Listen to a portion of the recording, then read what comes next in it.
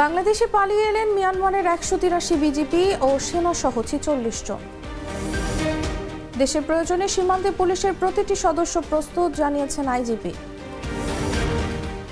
আমরা কারো সঙ্গে যুদ্ধে জড়াতে চাই না, মিয়ানমার ইস্যুতে কাদের। ভারত সফরে মিয়ানমার ইস্যুতে আলোচনা হবে, বলেছেন পররাষ্ট্রমন্ত্রী। মিয়ানমারের রাষ্ট্রদূতকে ডেকে প্রতিবাদ।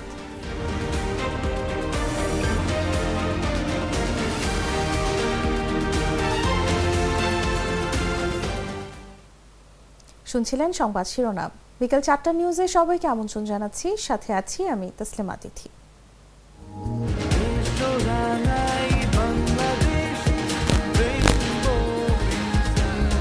রেইনবো পেইন্টস, ছড়াও জীবনের রং। এবারে চলে যাচ্ছি পুরো খবরে। মিয়ানমারের অভ্যন্তরে চলমান সংঘর্ষের জেরে মিয়ানমার সীমান্তরক্ষী বাহিনী, বর্ডার গার্ড, পুলিশ, বিজিবির ২২৯ জন সদস্য অস্ত্রসহ বাংলাদেশে পালিয়ে এসেছেন। এর মধ্যে ১৮৩ জন বিজিবির সদস্য এবং মিয়ানমারের ৪৬ জন সেনা ও ইমিগ্রেশনের সদস্য রয়েছেন। বিজিবি বলছে, যারা অস্ত্রসহ বাংলাদেশে প্রবেশ করেছেন তাদের নিরস্ত্রীকরণ করে নিরাপদ আশ্রয়ে নেওয়া হয়েছে। দুপুরে বিজিবির জনসংযোগ কর্মকর্তা মোহাম্মদ শরীফুল ইসলাম এসব তথ্য নিশ্চিত করেছেন।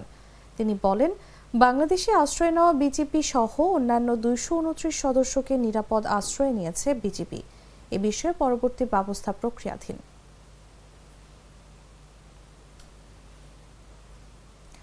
ঘুমধুম সীমান্ত এলাকায় বিজিবির সঙ্গে সরকারি নির্দেশনা অনুযায়ী পুলিশ কাজ করছে বলে জানিয়েছেন আইজিপি চৌধুরী আব্দুল্লাহ আল মামুন। তিনি বলেছেন, দেশের প্রয়োজনে দায়িত্ব পালনের জন্য বাংলাদেশ পুলিশের প্রতিটি সদস্য প্রস্তুত আছে। দুপুরে গত ২৮ অক্টোবর বিএনপির সমাবেশে গুরুতর আহত রাজারবাগ পুলিশ হাসপাতালে চিকিৎসাধীন পুলিশ সদস্য রাজ্জাককে দেখতে এসে সাংবাদিকদের প্রশ্নের জবাবে তিনি কথা বলেন। ভারতে উন্নত চিকিৎসা শেষে রাজ্জাককে রাজারবাগ পুলিশ হাসপাতালে ভর্তি করা হয়েছে।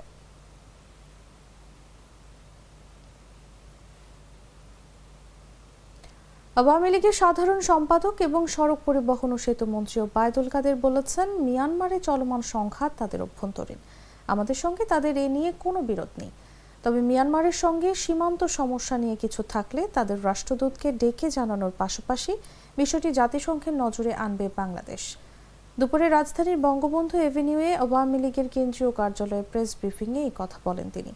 ওবায়দুল কাদের বলেন, রোহিঙ্গা সমস্যা আন্তর্জাতিকভাবে সমাধানের প্রয়াস চলছে। শুধু মিয়ানমার নয়, আমরা কারো সঙ্গে যুদ্ধে জড়াতে চাই না। যে কোনো সমস্যা আলাপ আলোচনার মাধ্যমে সমাধানে আমাদের সিদ্ধান্ত আছে।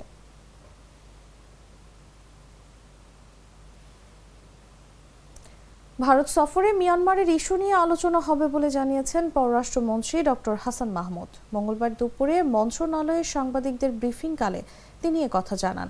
ভারত সফরে সবচেয়ে বিশ্বস্ত বন্ধুর সঙ্গে মিয়ানমারের ইস্যুটি নিয়ে আলোচনা করবেন কিনা এমন প্রশ্নের জবাবে তিনি বলেন, ভারতে গিয়ে সে দেশের পররাষ্ট্রমন্ত্রী, বাণিজ্য মন্ত্রী, সিকিউরিটি অ্যাডভাইজারের সঙ্গে দেখা হওয়ার কথা রয়েছে। সেখানে সার্বিক বিষয়গুলো আলোচনা করব। বিজেপি সদস্য যারা ফ্যামিলি সহ থাকতো তারা এসছে, বাইরে কেউ। সেটা আমরা আজকে প্রতিবাদ জানিয়েছি, করার প্রতিবাদ জানিয়েছি। দিস ইজ কমপ্লিটলি আনএক্সেপ্টেবল, এটা আমরা জানিয়েছি। এবং মায়ানমারের রাষ্ট্রদূত সরকারের কাছে আমাদের এই করা প্রতিবাদের বাণিজ্যমন্ত্রী এবং সিকিউরিটি অ্যাডভাইজারের সাথেও দেখা সাক্ষাৎ হওয়ার কথা রয়েছে। সেখানে আমরা সমস্ত সার্বিক বিষয়গুলো আলোচনা করব। যেহেতু মায়ানমার ভারতেরও প্রতিবেশী রাষ্ট্র, আমাদেরও প্রতিবেশী রাষ্ট্র, আমরা ইতিমধ্যে ভারতের সহযোগিতা সবসময় চেয়ে এসেছি যে মায়ানমার থেকে যাদেরকে জোরপূর্বক উচ্ছেদ করা হয়েছে তাদেরকে ফিরিয়ে দেওয়ার ক্ষেত্রে ভারতের সহায়তা আমরা পুরো আগে থেকেই চেয়েছি। সুতরাং এই বিষয়গুলো স্বাভাবিকভাবে আলোচিত। যুগ যুগ ধরে সাধারণ কাঠের দরজা কিনছেন, আর কিছুদিনের মধ্যেই দরজা বেঁকে যাওয়া, ফাঁকা হওয়া, ঘুনে ধরা ও পানিতে নষ্ট হওয়ার সমস্যায় পড়ছেন। এই সব সমস্যার সমাধান পেতে কিনুন কাঠ ও পিভিসি ম্যাটেরিয়ালের সংমিশ্রণে তৈরি আধুনিক আরএফএল উডি ডোর, যা বেঁকে যায় না, ফাঁকা হয় না, ঘুনে ধরে না, এমনকি পানিতেও নষ্ট হয় না। আরএফএল উডি ডোর, কাঠের চেয়েও কঠোর। মিয়ানমার সীমান্তের ওপার থেকে আসা মর্টার শেলের আঘাতে দুজনের মৃত্যুর ঘটনায় ঢাকায় দেশটির রাষ্ট্রদূত অং কিউ মোয়েকে তলব করে প্রতিবাদ জানিয়েছে বাংলাদেশ। বেলা ১১টায় রাষ্ট্রীয় অতিথি ভবন পদ্মায় আসেন মিয়ানমারের রাষ্ট্রদূত।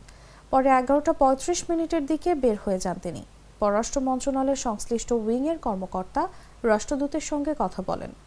নাম প্রকাশে অনিচ্ছুক পদে দায়িত্বরত একজন বিষয়টি নিশ্চিত করেন। পররাষ্ট্র মন্ত্রণালয় সূত্র জানিয়েছে, আজ বেলা 11টায় মিয়ানমারের রাষ্ট্রদূতকে তলব করা হয়েছিল। তাকে ডেকে সীমান্তের চলমান পরিস্থিতি নিয়ে প্রতিবাদ জানায় বাংলাদেশ।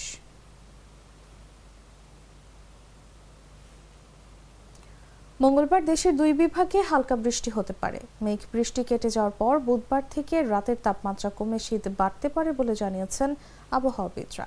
গত 24 ঘন্টায় রাতের তাপমাত্রা আরও কিছুটা বেড়েছে। সোমবার সকাল থেকে মঙ্গলবার সকাল পর্যন্ত গত 24 ঘন্টায় বগুড়ায় সামান্য বৃষ্টি হতে পারে। মঙ্গলবার সকালে দেশের সর্বনিম্ন তাপমাত্রা 11 ডিগ্রি সেলসিয়াস ছিল তেঁতুলিয়ায়। একদিন আগে সর্বনিম্ন তাপমাত্রা 10.5 ডিগ্রি সেলসিয়াস ছিল নীলফামারী সৈয়দপুরে। ঢাকায় সর্বনিম্ন তাপমাত্রা 16.5 ডিগ্রি সেলসিয়াস থেকে বেড়ে হয়েছে 17.8 ডিগ্রি সেলসিয়াস।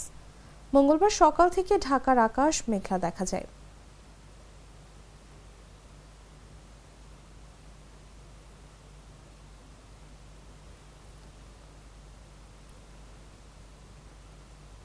জানাবো আন্তর্জাতিক সংবাদ।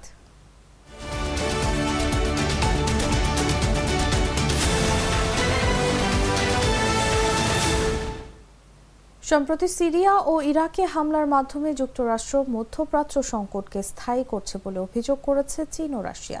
সোমবার জাতিসংঘের নিরাপত্তা পরিষদের বৈঠকে এই অভিযোগ করে দেশ দুটি।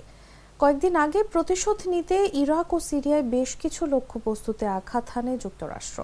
হামলার মূল লক্ষ্যবস্তু ছিল ইরান সমর্থিত গোষ্ঠী। এতে অঞ্চলটিতে সংঘাত ছড়িয়ে পড়তে পারে বলে আশঙ্কা করা হচ্ছে। রাশিয়ার রাষ্ট্রদূত ভ্যাসিলি নেবেনজিয়া বলেছেন, সংঘাত ধরে রাখার জন্য যুক্তরাষ্ট্র ইচ্ছাকৃতভাবে হামলা চালিয়েছে। একই সুরে কথা বলেছেন চীনের রাষ্ট্রদূত জুন ঝাং। তিনি বলেছেন, যুক্তরাষ্ট্রের পদক্ষেপে মধ্যপ্রাচ্যে পাল্টাপাল্টি হামলার যে দুষ্ট চক্র সেটা বেড়ে যাবে।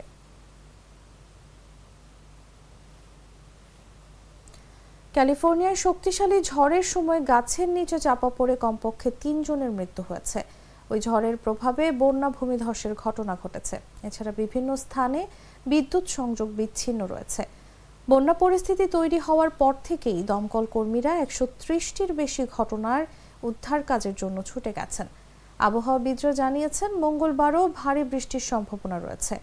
রেকর্ড পরিমাণ বৃষ্টির কারণে 8টি কাউন্টিতে জরুরি অবস্থা জারি করেছেন স্থানীয় গভর্নর।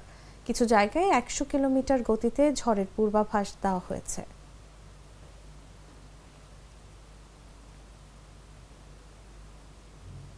দর্শক, এই ছিল এখনকার মতো। এরপর দেখবেন বিকেল 5টায় দেশজুড়ে সংবাদ। দেখার আমন্ত্রণ জানিয়ে এখানেই বিদায় নিচ্ছি।